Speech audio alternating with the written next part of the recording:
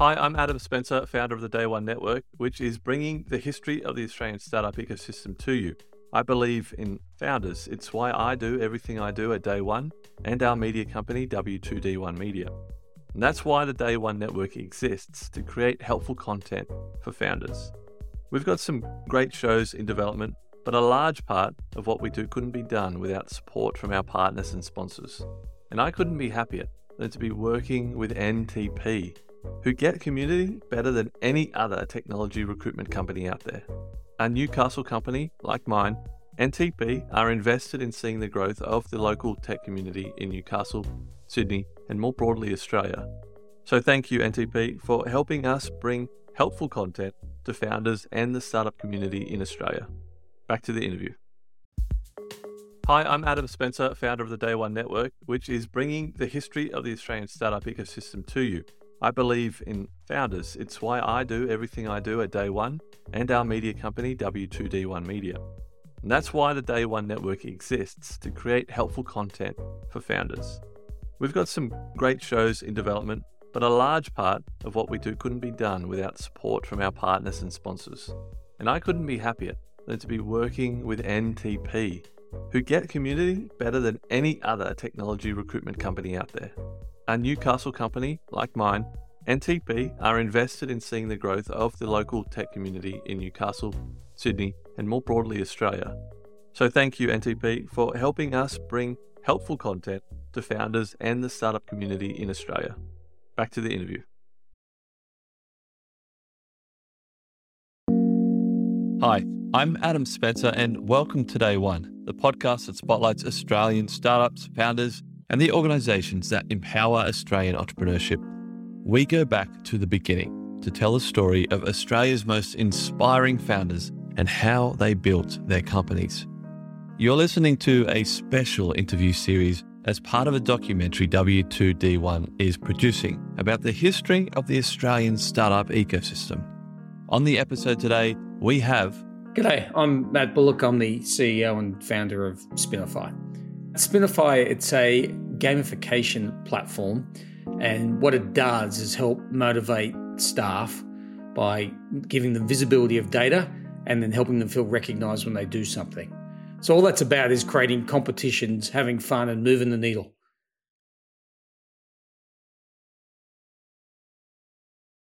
How and why did you get interested in the concept of gamification? Yeah, cool. So I had a company called eWay that I started 25, I don't know, a long time ago. Mm-hmm. And that company was a payment company. And if you bought something in Australia, I probably did the payment. So it was doing $6 billion a year, 25,000 customers like Coke and Catch a Day, and many, many others. And of that whole world, I was in 5 countries, but in my head office here, I had 80 staff, but I had 72 TVs. And those 72 TVs, I used different software. I wrote my own software, and I was always trying to get the most out of everyone. And when I sold my company, which I didn't mean to, but I met some people in Vegas, and that was a great story. And it happened. And then from that, I went, you know what I really like doing, and I really like TVs. So I looked at all the software that was out there, and I just thought we could do a better job. And then we've spent the last 5 and a bit years doing that. We're now in 28 countries and have 400 and something thousand leaderboards running. There's so much that just happened just then that I have questions about. But we'll get to those questions probably through the course of your journey. So can you take us right back? When would you say you first got exposed to this startup world? And I'm looking at this and it says November 1998 eWay, but was there anything before that? Oh, I was always like someone who starts a startup, always trying to do something, but nothing ever really happened. I mean, I'm 50. It's to people, it's probably like 5,000 years ago. So when I was doing it, there was no real thing as a startup or community or anything. It was weird. It was like when I was at school and I went to Parks High, which is near Dubbo, and there was like 4 or 5 of us who were into computers, and everyone else just thought you were a nerd and weird. and startups that time was the same thing. You're going to do what? I mean, I remember at the time asking 10, 15 good friends, what do you think of the idea? And they all told me I was stupid. Like, you're going to do what? And that's before it was a cool thing to do. Yeah, tough thing to do. 1998, What else? Can just give me a little bit of a history lesson around payments. Was there anything else happening in Australia, like from on the payments side of things? Yeah, there was stuff, but there wasn't really much of it. I mean, just to understand it, the servers were in my house. I have a 64K ISDN line. I had a modem that dialed up to the bank that, bing, bing, bing sounds for 30 seconds to do the payment. So it was very, very different to what it is now. And you had to build everything yourself. Like now you can just get so many things and plug them in and use them and just build something very quickly. But I was the hosting provider. I was everything. It's just how things used to be. You used to have to just do everything yourself. Yeah, I did an interview with Steve Baxter a few weeks ago, and he was telling a story about how he started his, I think he was an ISP. He started an ISP, and he just had all the servers in his house. I had 40 servers in my house. I was single, of course. How did you? So you got the background. You did a Bachelor of Computer Science, in mathematics. So there's no real. I can't see any kind of finance or payment related stuff in your history. No, so I wrote some software that used to make drop-down menus that are now just included in HTML, and I was selling it, through PayPal, and I just thought that's just painful. I thought there has to be a better way of doing this, and then I got approached by a local company in Canberra to help build their payments out for Medibank Private, and I went, oh yeah, I can do that, and I figured out how to do it for them, and I went, I can do that for other people, and then I had $50,000, and then I just bought this very expensive hardware and started building it. So there's probably a lot that we're not going to have time to go over in the 17-year history of eWay, from you starting it right through to selling it. But I do want to touch on that story that you just mentioned in Vegas. What happened? So I met some people here at an Amex function. They got acquired. They told me about I should talk to these people, and I'd spoken to people before, but I had no desire whatsoever to sell. And anyway, I was at a payment show there. I met them. They offered me a future multiple that was something like 7 times future revenue, and it was 134 times EBIT or something. I text my CFO and was like, how much is that? And I was like, wow, that's a lot of money. And then so I had a meal with them. They talked to them for 2 hours. They really liked me. I really liked them. They talked about how they weren't going to muck things around. It was just going to be a straightforward process, which all sounded exciting. They said to me, do I like Lenny Kravitz? And I said, I love Lenny Kravitz. Bain then booked out a nightclub with, I think there was like less than 100 people in it. And I went and watched Lenny Kravitz with them. Then Snoop Dogg was on, who I didn't even know who it was, which also shows a bit about me.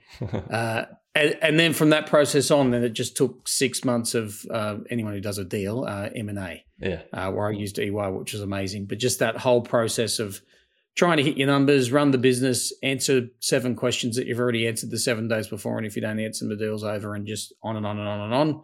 But like it is with M&A. And it was a good deal for them. It was a good deal for me. And I just decided to do it. So I imagine, and not knowing, but I imagine you probably didn't really need to go and start Spinify. No, I didn't need to before anyway. So Spinify was paying me more than that. eWay was paying me more than enough money as well. And I had a good lifestyle, nice house, cars, that sort of thing. And I didn't need to, but it's the same thing for this. So, I definitely didn't need to. But for me, it's about doing something and having that impact. So what I used to like about eWay was that, 3.5 million people each month used to get something in the mail, and that we were part of that and helping people. And with Spinify, it's about helping people all around the world actually enjoy their job, their life in work, and not feeling that whole, I don't know what's going on, no one's really telling me, and actually understanding the data, not talking to a manager once a month, but actually seeing it, being able to change it, and then have fun and play your own favorite song when you actually do a deal. So for me, it's just another way of giving back. Yeah. Can we just rewind for a sec to eWay for a second? How do you build a company like that? One small step at a time, and millions of steps. I never got funding, and it was just constant.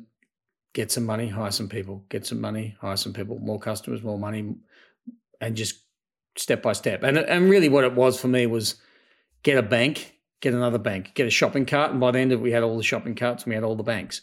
And just that's what a gateway is, creating that network and having many, many years. Like I started off with St. George Bank, and all the other banks wouldn't touch me, and just constantly just kept on going. So I think it took me 7+ years before NAB decided to connect to me, or allow me to connect to them, and then they ended up being my biggest partner in the end.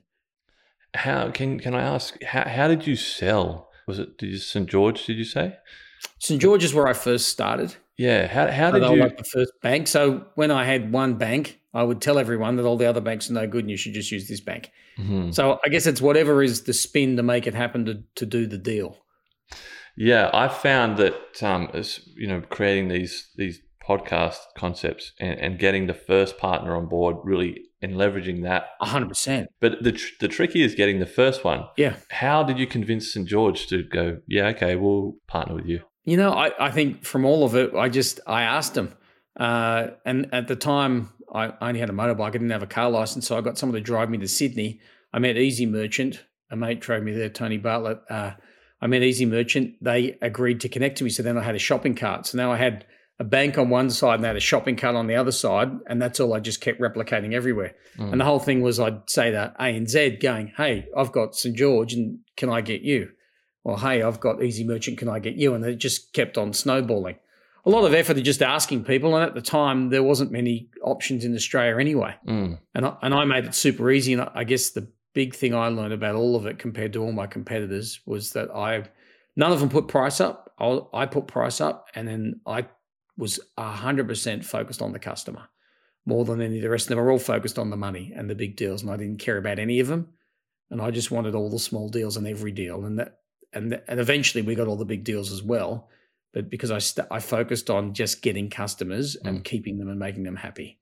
Has that been your kind of philosophy right through your business journey? And is that the biggest thing you took away from eWay is focus on the customer? Yeah, I mean, I got that from Salesforce and listening to Benioff and all the times I went over there. And they really are a customer company, and being that customer company and making everyone in the company know that we're here to serve that customer. So you exited eWay in 2016. At what point did you have the bandwidth to stick your head up and start noticing what was happening in Australia in terms of startups? So I was doing more and more of that at the end of eWay, like just trying to help people, mentor people, get people in the office, talk to people. I did the 1% pledge with the Atlassian guys, which was cool as well. I put $1 million into a foundation that we give 50,000 away every year. And the first probably 2 years of doing Spinify, my 1% probably turned into somewhere between 10 and 20%, where I was just mentoring people, helping people, just spending a lot of time giving people advice. Why is that important to you? Just giving back. I mean, I don't know why I do anything really. It's all just what it is. It's just what I have an idea, something happens, and it just keeps on going. When did you, feel free to skip this question if you don't really have an answer, but when did you start to see this inverted commas startup ecosystem start to take off in Australia? I think at the end for me of eWay, with that time was definitely there with people building e-commerce sites, and for me that was already a larger, medium-sized business. I didn't really feel it, but from doing Spinify, I started with a blank page. I was going up against competitors that had been in business for 7 years, and I had one line of code.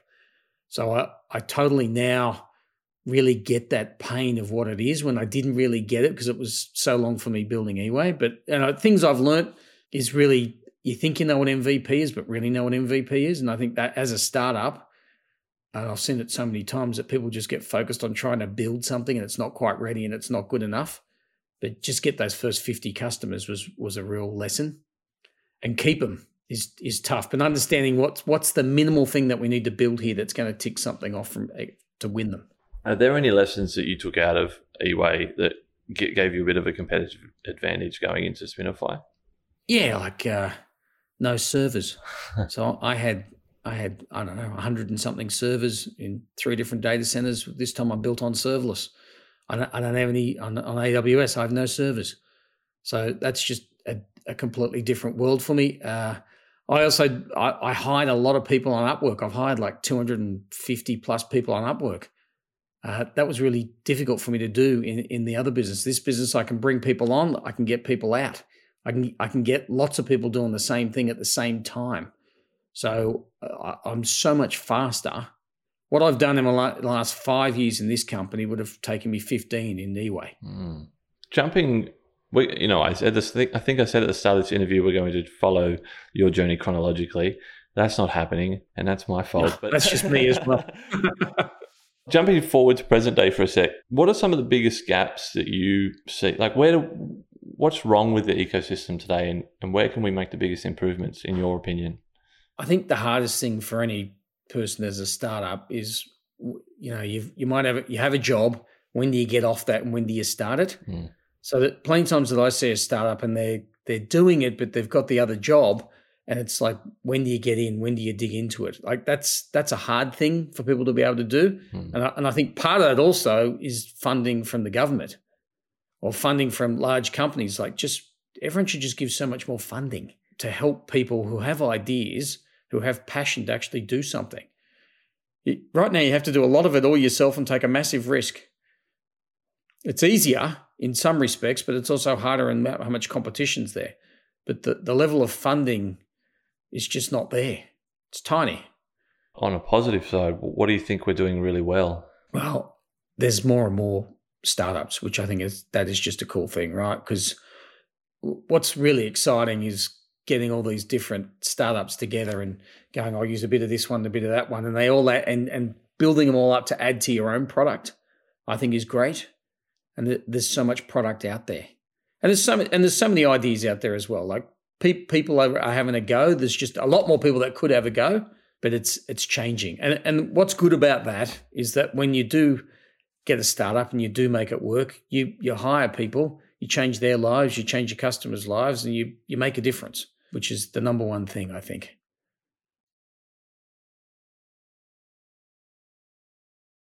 How important are organisations like the Canberra Innovation Networks of Australia to helping the ecosystem grow? If they don't exist, there is no ecosystem, because there is nowhere to go really, and I didn't have anything like that, and the amount of people there are just willing to help. There's just a massive culture of help. What do you need? Do you have an unpopular opinion about the Australian startup ecosystem? Just something that you are a firm believer of, but you just can't seem to get other people on the same page? I think it goes back to what I was saying before. It's about money. I'm not 100% sure, but I believe that the ACT government gives about $1 million a year. What's $1 million compared to all the other projects and everything else they fund? The difference is with anyone that chucks, any of the governments that chuck in that money, what comes out on the other side is huge. I mean, for me, I look at how much support that I got, and I paid a stupid amount of tax, just like you do when you do an exit.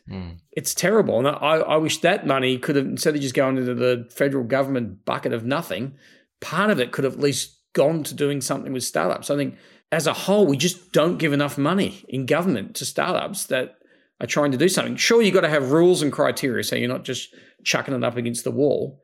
But there's definitely people that if they were helped with just small amounts of money would make massive difference and hire a lot more people, change the economy. When the world's a service business, it doesn't just have to be about products.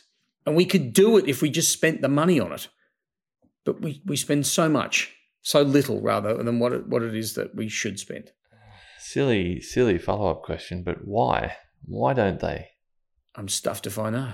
I just don't get it. I guess maybe it's about the risk associated with it. Maybe it's about they think the voters don't think it's a popular thing to do. I don't understand why the hell we don't. I think it's crazy that we don't. Yeah, if we did, like even if we just times by 2, times it by 10, times it by 100, it would just make such a massive impact to everyone. This is kind of, you're an expert in residence at Sebring. You said you talk to a lot of people, give advice. If a brand new founder came to you tomorrow, what would you tell them? Like what one piece of advice would you give them? I guess the big one is don't stop.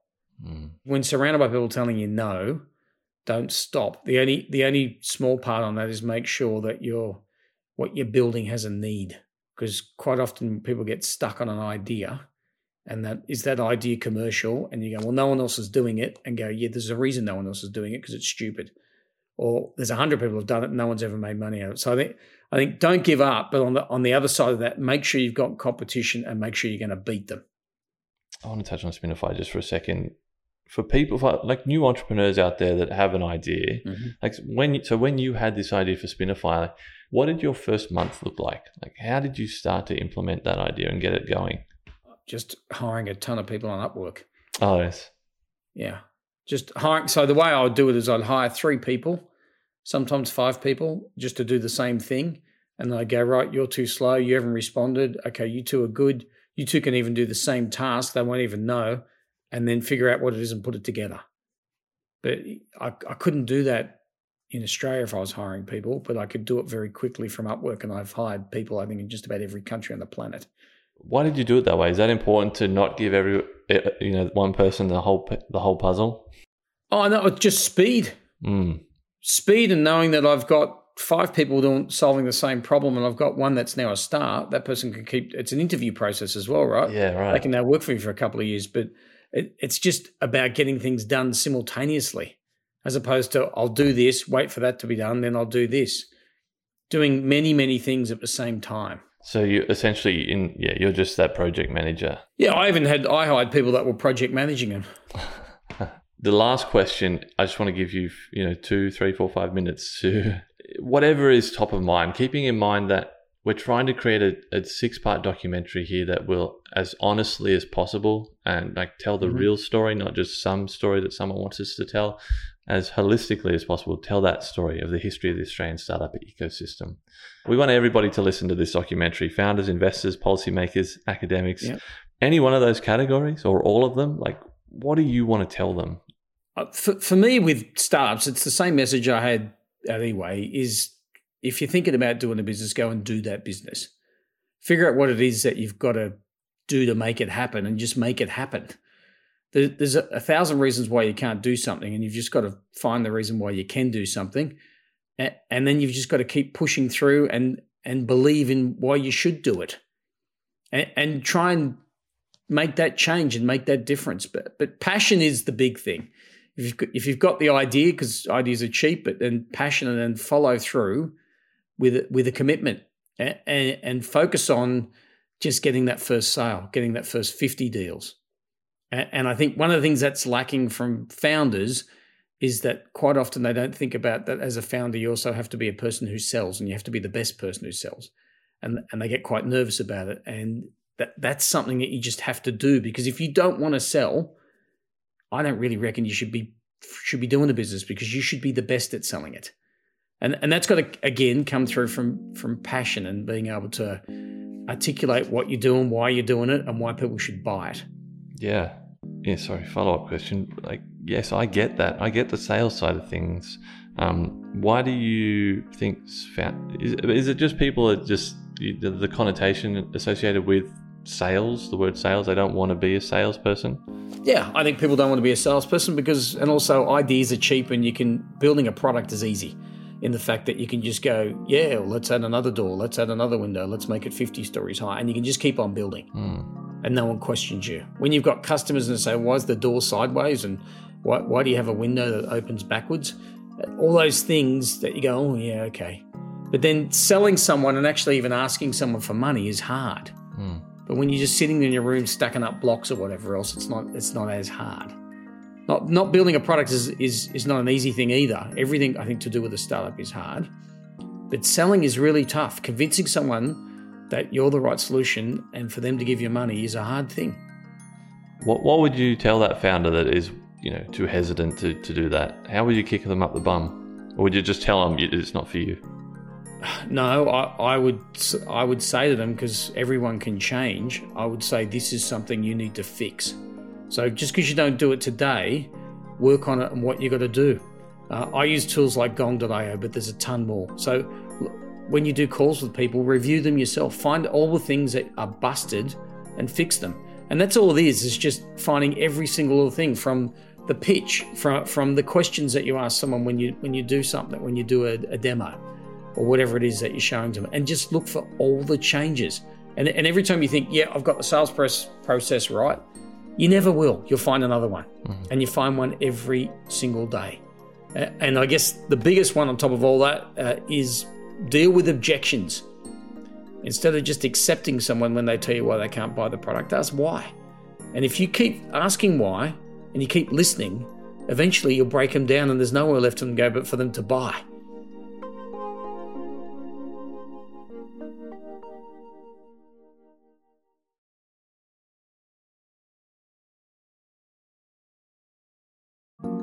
I hope you enjoyed that interview. More interviews are on the way. Follow the podcast wherever you're listening right now. Stay tuned for more interviews with many, many more amazing people from the Australian startup ecosystem. Thanks for listening and see you next time.